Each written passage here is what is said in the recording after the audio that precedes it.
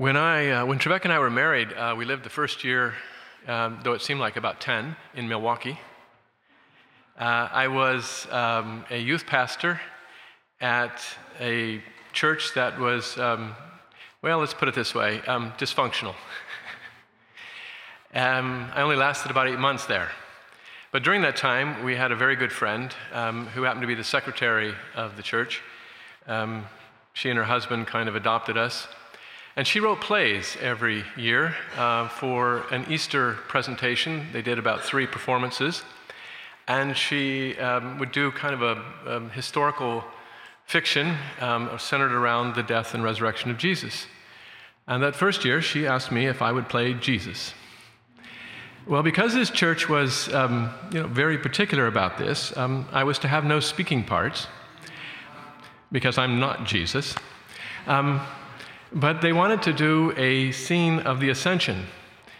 So there were a lot of blue-collar workers there, and they were able to rig up a pulley system so that, you see it coming, so that I would stand there with blacklight paint where the scars should be, and as a screen came down, like this one, a really big one though, with scenes of clouds, and a smoke bomb would go up, I would be slowly lifted up. The problem during rehearsal is that the pulley stuck at the top, and I was breathing in sulfur smoke for quite a long time. It worked better during the 3 performances, but it was an experience I'll never forget, playing Jesus. I mentioned that because I think that is a lot different from what we heard read today about this post-Easter appearance of Jesus. After the Last Supper, now we hear about the first breakfast. And it's very interesting because in the Gospels, the resurrection is very understated. There's no big performance. Think about it. In Mark's Gospel, it ends with silence, with terrified women who flee the tomb. In Luke's Gospel, a stranger shows up with 2 people who are walking home to Emmaus and says, "What's up?" And then later in that Gospel, a man who is mistaken for a gardener asks Mary, "Why are you crying?" And just saying her name, Mary, she knows who it is. And here in John's Gospel, a stranger on the lakeshore yells out, "Hey guys, caught anything?"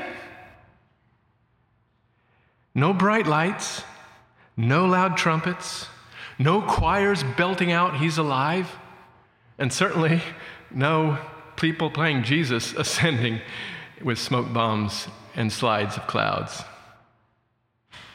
Jesus just does what Jesus has been doing all along and still does today.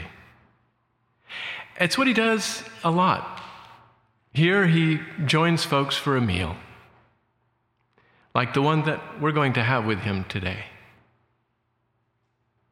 If you look at this text, it's very awkward, right? It's a very awkward reunion. They're not quite sure. They've already seen Jesus a couple of times. They're not quite sure this is the Lord right away. But here it is, 7 disciples go back to fishing business. Maybe they thought, we saw him a couple of times. It was a good gig.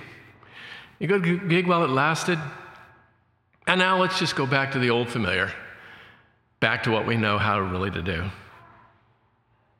If you think about it, the church is really getting off to a very slow start in this story. But first, Jesus says we got to take care of some old business. Some business with Peter.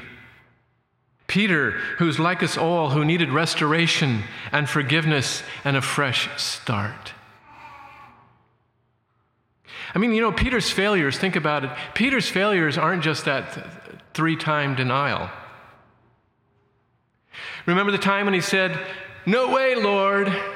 And Jesus had to say, "Get behind me, Satan. I am going to Jerusalem to die." And another time when he said, "Not my feet, Lord." And Jesus has to say, "No feet, no fellowship. And another time when he said, I'll lay down my life for you. And Jesus basically said, oh, really? And later, Paul will oppose Peter with regard to the question about the Gentiles, because as Paul will write in Galatians 2:11, Peter was clearly in the wrong. And now, once more. I mean, Jesus said in John chapter 20 to the disciples, as the Father sent me, I'm sending you. It appears that from the text that after that, Peter said, hey guys, let's just go fishing. And there they are out in the lake, not seeming to be sent in the same way that the Father sent the Son, and failing once again. They're not catching any fish. No, let's cut them some slack. Maybe they needed some fish to eat. Maybe they needed to keep making a living. But in one sense, they're failing once again. And Peter led the crowd. But isn't it interesting, because this becomes the occasion for Jesus, and this is very clear in the text, for Jesus to reveal himself. Jesus reveals himself to failing, disappointed, unsucceeding disciples. I mean, he's used to this after 3 years with these guys. They have a hard time getting it, but he keeps coming back. And now Jesus takes Peter aside and asks Peter if he loves Jesus more than these other disciples do. There's a lot of debate about the word love here, because you may know that it switches from agape to phileo, from self-giving love as we think about it to friendship love. But most scholars, I think, are right today. There's really no difference in these words. If you do a word study in the Greek, you'll find that these words are used rather interchangeably in the New Testament. But I think it's more significant that he asks Peter 3 times, do you love me? Maybe to counter the denial 3 times. I mean, think about it. Jesus set up a little campfire. And that's exactly the ambiance that Peter experienced when he denied Jesus. And then Peter seems to get it, because he finally says, you know I love you. No more boastful claims. I mean, you remember that time when he did say to Jesus, I'm going to go with you, I'm going to die with you. And Jesus had said, look, I'm going to meet you guys in Galilee just as I promised. And here he is in Galilee. And I think Jesus could say to Peter, I kept my promise, you didn't keep yours. But listen to Peter's last reply. You know everything, Lord. You know that I love you. It's as if he's saying, I can't trust my own convictions. I can't trust my conscience anymore, Lord. I don't trust myself, but I do appeal to your knowledge of me, because you know me better than I know myself. You know my heart better than I do. And Jesus didn't give up on Peter, because he says, okay, show your love for me by taking charge of my flock. Tend my sheep, feed my sheep, keep my sheep. And that's just like Jesus, isn't it? I mean, the power of Jesus isn't some razzle-dazzle, spectacular, as the world measures spectacular event. It's just a quiet, all right, Peter, if you love me, then just feed my sheep. And then he says, follow me. You know what's interesting in this Revelation passage that we heard read? That just before that passage, the Lion of Judah is set up to open the seals. But then the Lamb appears. The Lamb who's slain by lions. It's the slam lane in our text who conquers, who takes the power, the wealth, the wisdom, the strength, the honor, the glory, the blessing. It's not the lion, it's the lamb who was slain. And so Jesus says to Peter, Peter, tend my sheep, tend my lambs, and follow me. It's exactly what he told Peter the first time that they met, right? The first time they met and they had the same sort of fishing expedition, same sort of problem. Jesus tells them where to catch the fish. But this time, instead of telling him to follow me after that catch a fish in that way, he says it after a rather cryptic comment about the way that Peter is going to suffer and die. You know, I like Jesus because he doesn't engage in any false advertising. This is no health and wealth gospel. This is no gospel that says, you're going to just get all that you can in terms of worldly possessions. This is no prosperity gospel. In fact, Jesus had alluded this to Peter earlier in John 13 when he said, "Where I'm going, Peter, you cannot follow me now, but you will follow me later on." And so when Jesus is telling Peter to follow me, he's saying to Peter, Peter, in the future, you can count on a cross. If you want to follow Jesus, you can count on a cross. Following Jesus means that it is more the way that we lose than the way that we win that brings greater glory to God. In fact, in John's gospel, John makes it clear that it's when Jesus is on the cross that the glory of God is revealed.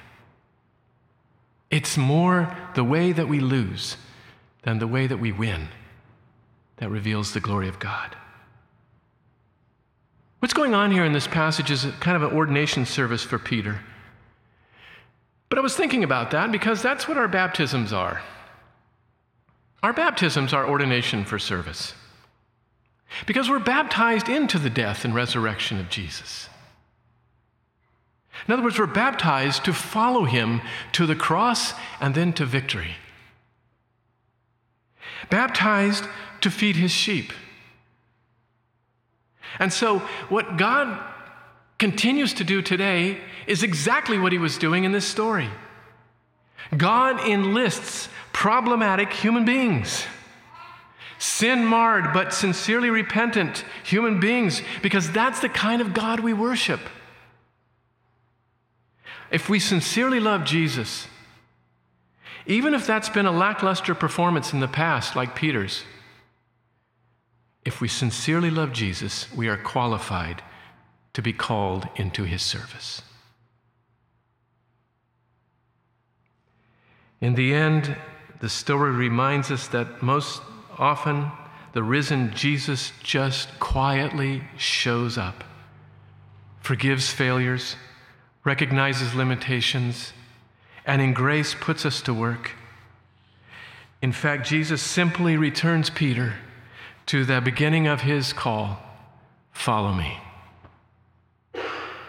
He comes back to those who let him down, and just as he did a few years earlier, he ordains them once again to follow him for his service. There's a guy named James Davison Hunter. He teaches at University of Virginia. He wrote a book a while back called How to Change the World. And he argues in that book that we should be faithfully present. He argues that the Christian posture is not to defend against the world. It's not to be relevant to the world. It's not to seek purity from the culture. He says we're just called to faithful presence. Just faithful presence. To fully participate in every aspect of the culture as deeply formed Christians who also participate in the alternative community called church. And that means embodying a sacrificial love for our neighbors. And so we show love for Jesus just by being faithfully present to feed his sheep as we follow him. Feed my lambs. Jesus doesn't tell Peter, win the Mediterranean world. He just says, give good food to the people whom I will bring into the fold. You know, you can kill God. but God is still going to show up in surprising ways. And God asks us to do the same, to show up, to be faithfully present in whatever and wherever God calls us to follow, even as the sin-marred, repentant people that we are. There's a friend of mine who lives in Washington State who's about 80 years old and comes down on business trips to join us at our table in the dining room for my brews and book discussion group. Jerry is a white-collar criminal. He was in prison for white-collar crime. And so in his retirement, he's gotten involved in prison ministry. And he's gotten some of us to begin to write letters to one man in particular who's in prison for life for murder. He was involved in a murder with 2 other people. The other 2 plea bargained and got out early. He chose not to do that and is in for life. He was the worst of all prisoners. The worst. Terrible. His daughter, who was in her teens, heard about Bible camp. She didn't know what it was, but she knew she wanted to go.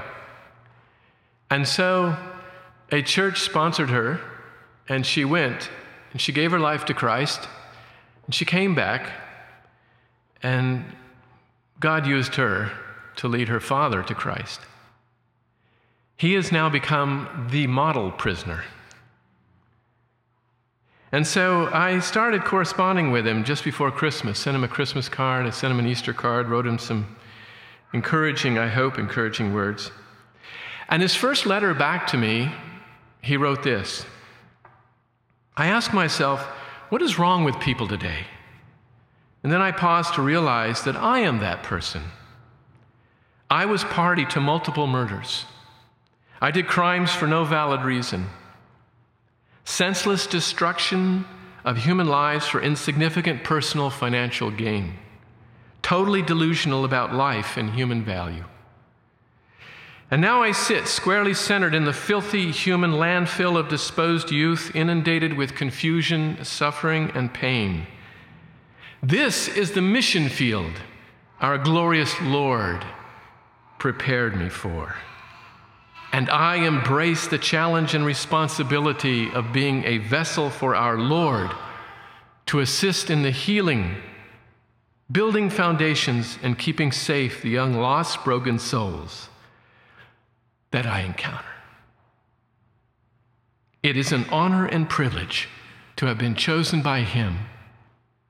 May our Lord smother you and yours with overwhelming blessings of grace and peace.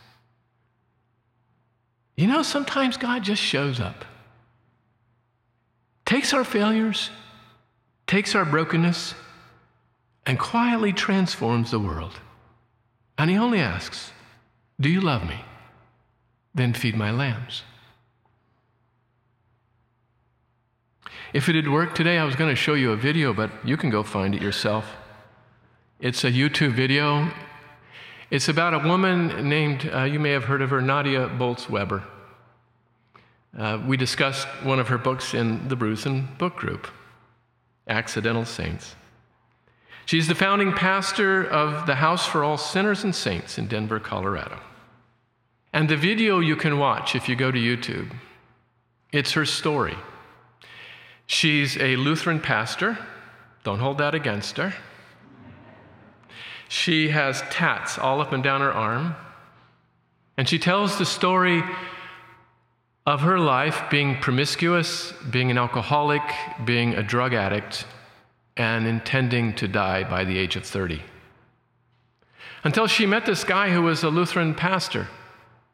And he was concerned about social justice, and then she found out he was concerned because he was a Christian. And she asked him, are you a unicorn? She didn't understand how those could go together. So she went to the Lutheran liturgy with him, and it changed her life. So at the end of her talk to a Superdome-filled stadium of ELCA youth, Evangelical Lutheran Church of America youth. That in itself is a miracle. She wraps up her story by saying that that there were people who said she shouldn't have talked to those youth that day because of her past. And because she says, swears like a truck driver still. And she says, you know what? They're right. I shouldn't be up here talking to you. But that's the kind of God that we serve. And then she gives a stem winder at the end and reminds those kids that the God we've talked about this morning is exactly the God who takes us in our brokenness and our failures. And because he is the God who was raised from the dead, uses even that for his glory. And so that's what it means to be a follower of the crucified and risen Christ. I want to end with a prayer. This is a prayer of Evelyn Underhill's, and then lead us into just a time of reflection. Let's pray. Lord, teach me to kneel in spirit before all whom it is my privilege to serve, because they are your children. To look for the family likeness, however homely or unspiritual that appearance of those to whom I am sent, however lowly my sphere of service and their need may be. I will be grateful for everything you give me to do, willing to use very simple things as the instruments of love, the towel and the basin, the cup and plate and loaf, willing to do the most menial duties for the sake of love. Come, Lord, come with me, see with my eyes, hear with my ears, think with my mind, love with my heart, in all the situations of my life. Work with my hands, my strength. Take, cleanse, possess, inhabit my will, my understanding, my love. Take me where you will, to do what you will, in your way. For where you are, there would your servant be. Amen.